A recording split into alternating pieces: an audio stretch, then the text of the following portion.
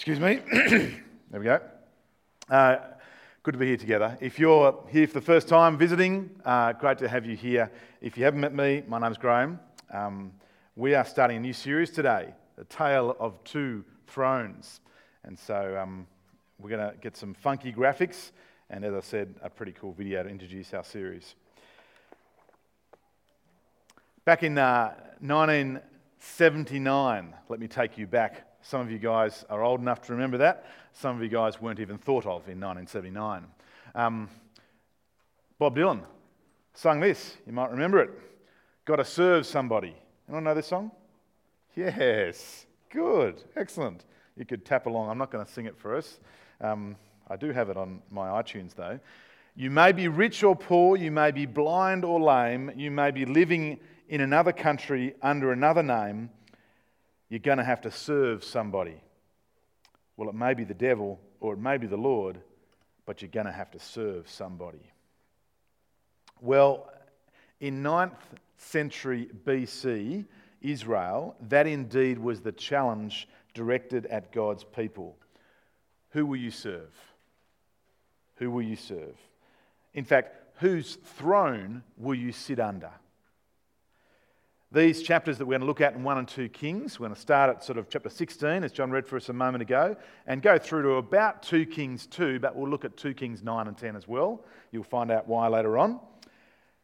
These chapters, in fact, history tells us, whether it's 9th century BC or whether it's 1979 Bob Dylan or whether it's 2016 Robertson, New South Wales, Australia, that there are two thrones. There are two thrones in life. There's the true and living God, the God of Elijah. Elijah, whose name means, my God is Yahweh. My God is the Lord. And there's the God of the man-made gods, the Baals. In this case, the gods of King Ahab, Jezebel, and rebellious Israel. So, which throne will you sit under? You see, over the next 8 weeks, we'll come to see that it's God who rules, who is mighty and powerful, who is and always has been on his throne, who reigns and is the God of history, shaping and moulding and governing history. And we'll come to see that it's God's Son, the Lord Jesus Christ, who sits on this throne. So, question will be, who will you serve? Friends, history, and that's what we read in 1 and 2 Kings. 1 and 2 Kings is the history of Israel. History has its highs and lows. As the saying goes, history keeps repeating itself as well.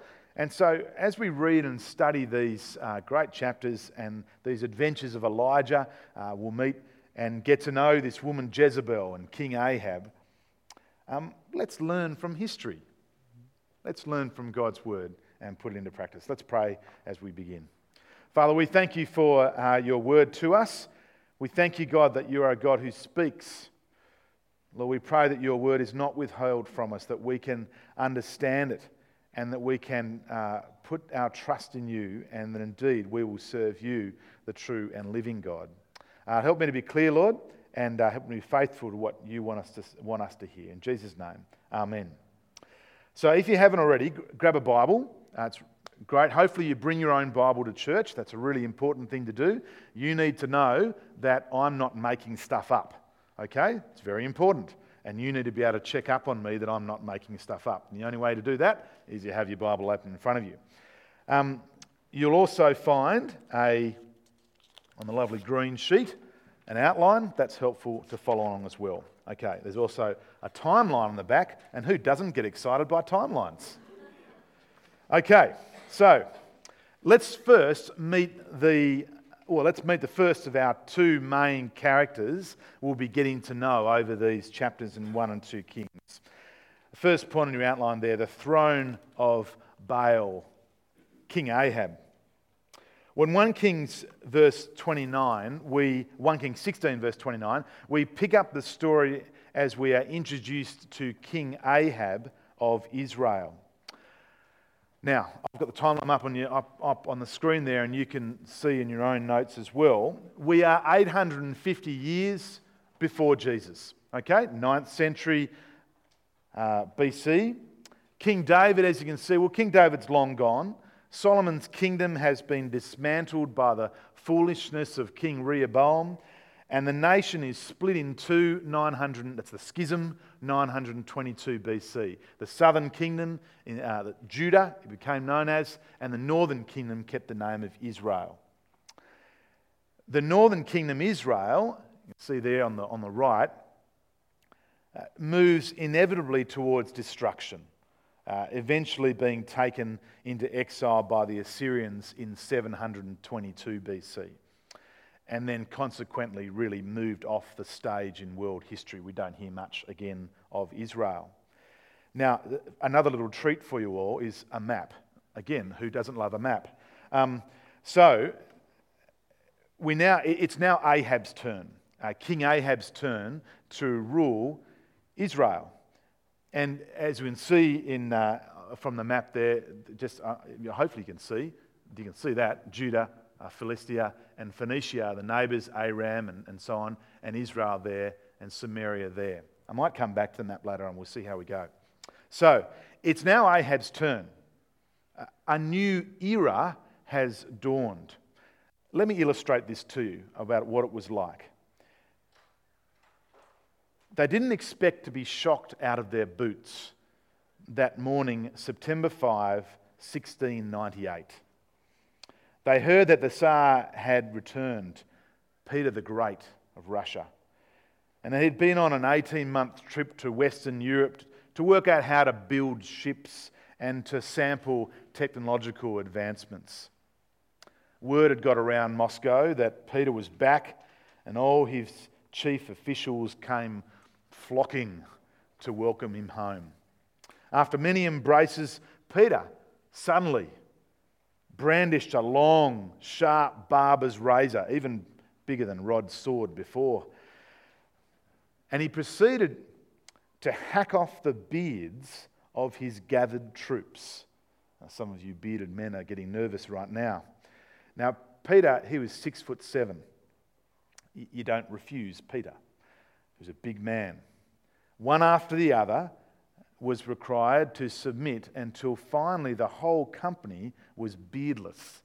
Many a chin had not felt clear air since the days of puberty. It was a social earthquake. Shaving, you see, was a mortal sin.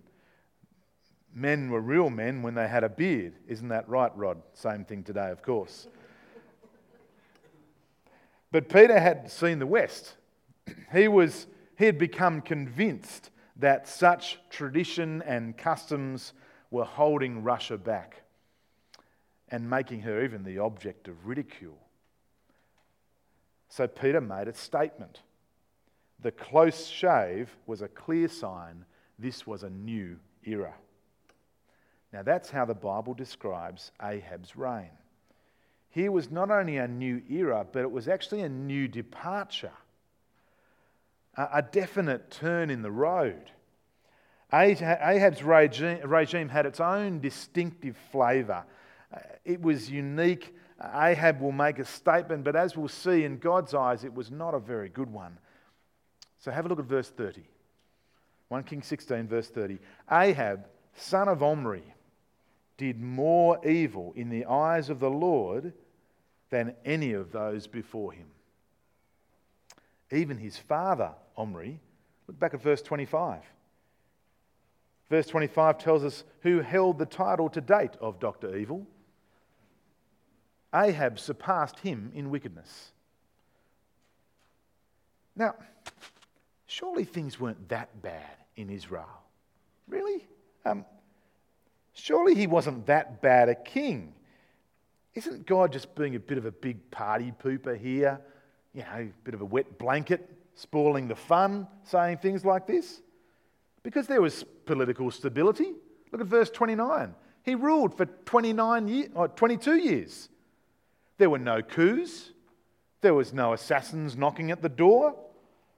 There was great There was the great political and economic alliance to neighbouring Phoenicia through Ahab's marriage to Princess Jezebel. Israelite trade was booming. The ports were busy. The economy was strong. Life was comfortable and prosperous. Everyone had the latest and the greatest. But the Lord's worldview is not a political one. The Lord's concern is not of prosperity, and neither is he impressed with the accumulation of stuff. Ahab, as we'll discover, had ignored God and his word. For him, God's word meant nothing. It was irrelevant. It was a handbrake at best. It had no power, no weight, no consequences. In fact, Ahab simply thought he could get away with it. Now, before you shake your head in disapproval, think of how many times you've thought, I can get away with it. Ahab went further though. He made a statement. This was a new departure. He threw down the gauntlet and he picked a fight with God. In his arrogance and pride, he actually challenged God himself. Ahab's enemy, you see, was not political opposition or neighbouring countries or anything like that. No. Ahab's enemy was God himself. But of course, you don't need to be a king to challenge God, do you? Friends, here's the message we'll hear in the coming weeks, spoken through the prophet Elijah in the pages of our Bibles, God's word. If we take God on, if we reject his throne, well, there are consequences. Always. Always. We can't challenge the throne of God and expect him not to respond. You can't take on God and expect to win. So, what did Ahab do? What did Ahab do to win the dubious award of most evil Israelite king to date? Doing more, as verse 33 tells us, to arouse the anger of the Lord, the God of Israel, then did all the kings of Israel before him. So, 4 points, you can see them in your outline there. 4 gold stars on his report card, earning him the high distinction in the category of evil. Verses 31 through to 34. First of all, he considered it trivial to commit the sins of Jeroboam. If we jump back to 1 Kings chapter 12, we won't have time to read it this morning. Maybe read it later on in your own time. Jeroboam was the first king of the north after the schism, after the split of the kingdom. Jeroboam was the first king of Israel. Now, in an attempt to secure support, what he didn't want was his people to run back over the border again and pray in Jerusalem, and which was quite close to Samaria in that sense, to pray back in Judah again. He wanted his people in Israel. And so what did he do? Well, he forced the north into idol worship. Leading the people astray, he made 2 golden calves. In fact, I will show you this map again. See if I can go back. Here we go. 2 golden calves. One was now that's a bit blurry, but one was at Bethel. That's right at the south. And one was right at the top, if you can see it there, at Dan. 2 golden calves, one at each centre. Opposite ends of the country. And he told them not to return to Jerusalem and instead worship the Lord there in Samaria. And then in astonishing deception, this is what he said to the people. He said, pointing no doubt at Bethel and Dan and where these golden calves were made, he said, "Here are your gods, Israel, who brought you up out of Egypt." Astonishing, isn't it? Astonishing. And then here we're told about King Ahab. It's the depths of his wickedness. Here we're told that Ahab took these sins of Jeroboam as mere trivia. Wow. Wow. Well, his marriage to the foreigner Jezebel was the first of 3 demonstrations of such defiance. And we see that in the next couple of verses. Now, friends, if you're thinking of a cute baby name, if you've got some, maybe a grandchild coming away and you want to suggest one, don't go with Jezebel. Just my tip for you. You can thank me later. Don't go with Jezebel. Jezebel was the Billy Graham of Baal worship. She was the great evangelist for the cause. She was determined. Her sole purpose was to change the whole nature, change the country of Israel. But Ahab, in his quest for tolerance and plurality and understanding, he married her anyway.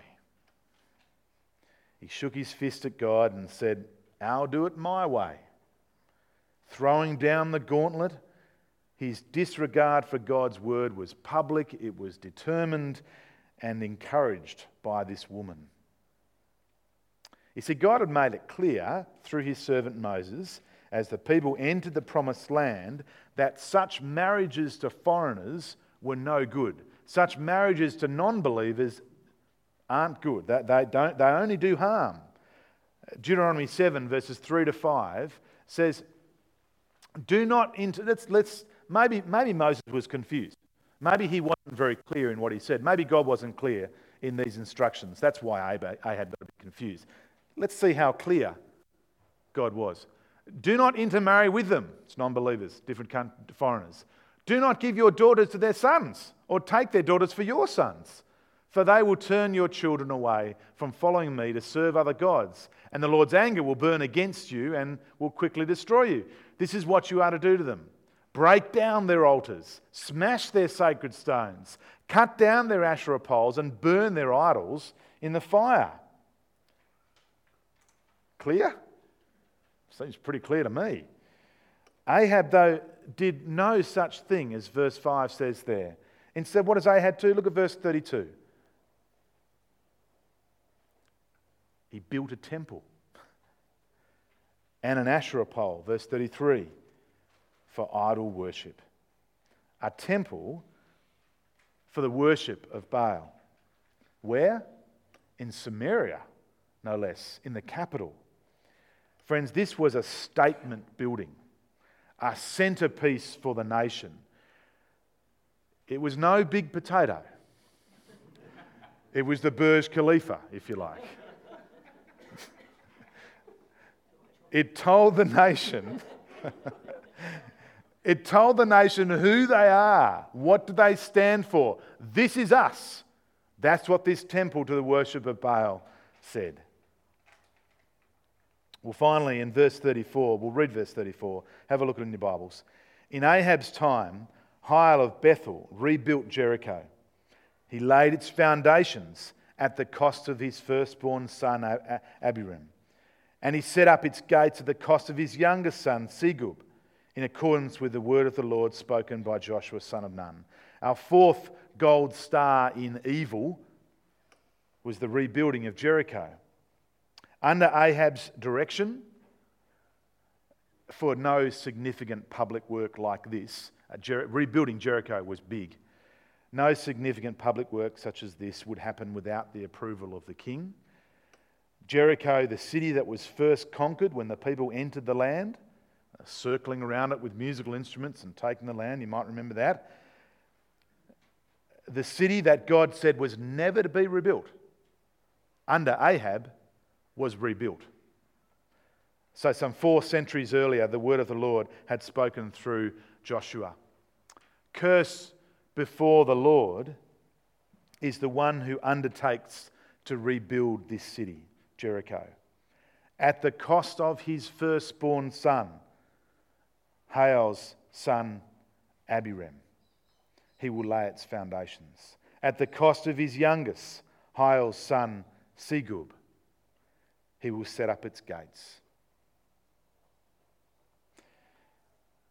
See, verse 34 clearly tells us, in fact, perfectly sums up Ahab's reign. If we want to take on God and reject his rule, if we reject his throne, his word, there are consequences. Always. in this case, as the Lord promised, Hiel's 2 sons. God will keep his word down to the smallest of details. One throne only will survive.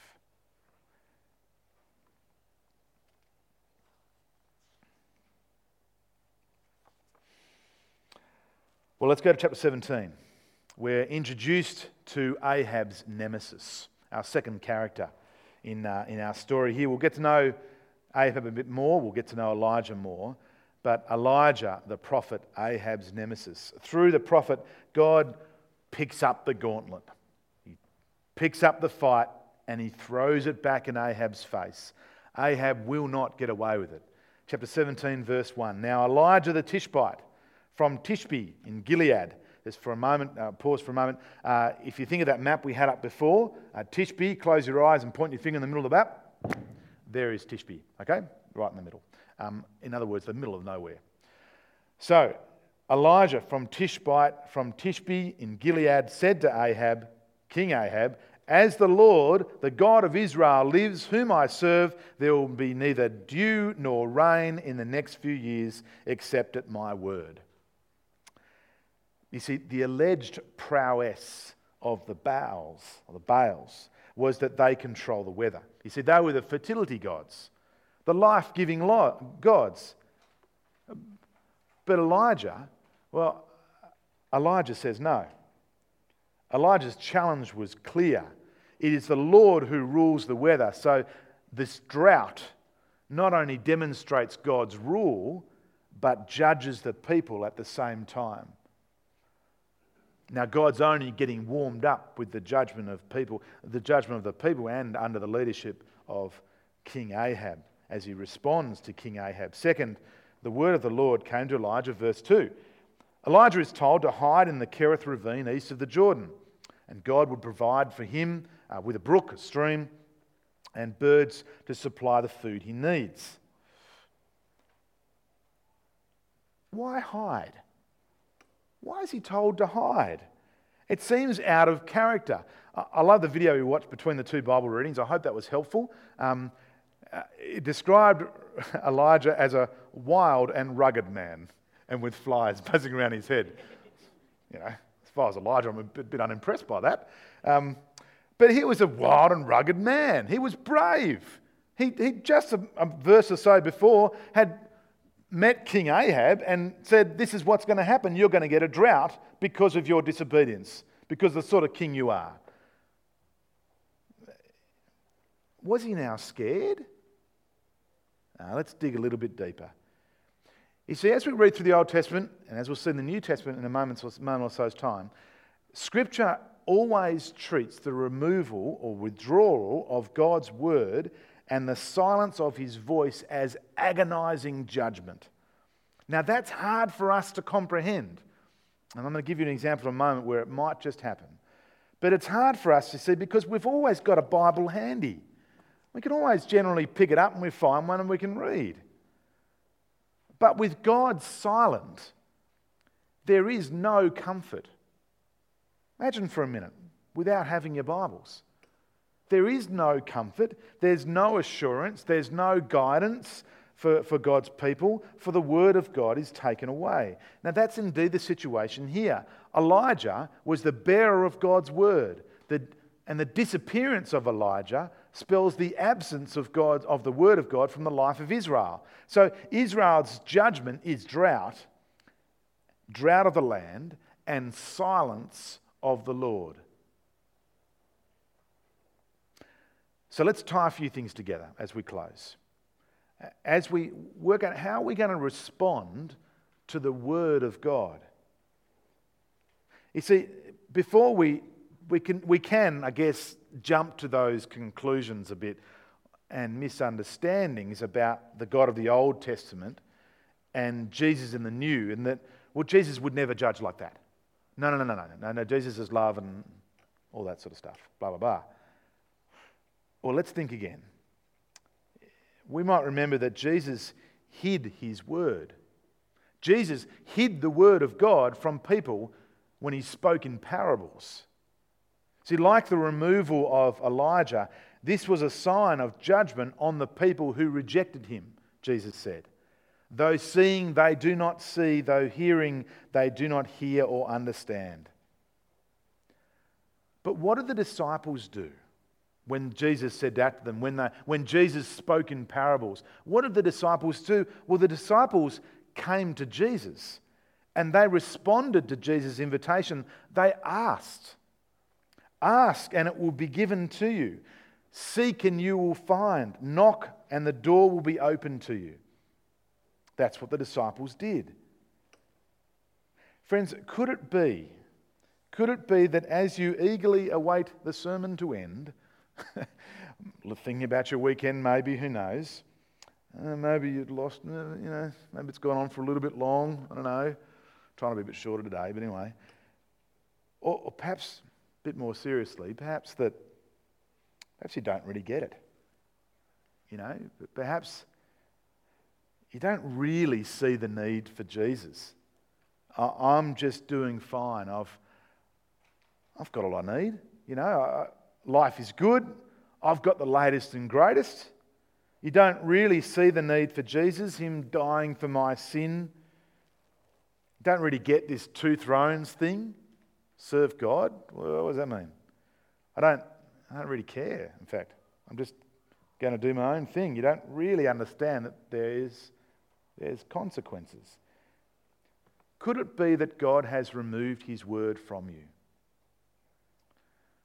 Well, can I encourage you today to come to Jesus, to come to him, to ask, to seek, and to knock, because the promise of God is that the door will be opened to you.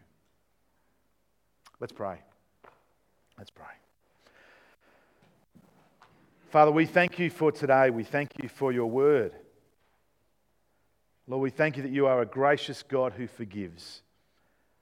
We know that, Lord, because your promises to us in your word, your promises that Jesus spoke of. We pray that we would come to you, Lord Jesus, responding to your word, certainly not like King Ahab, and that we would serve you, the true and living God, that we would come to you, Lord Jesus, and ask, seek, knock.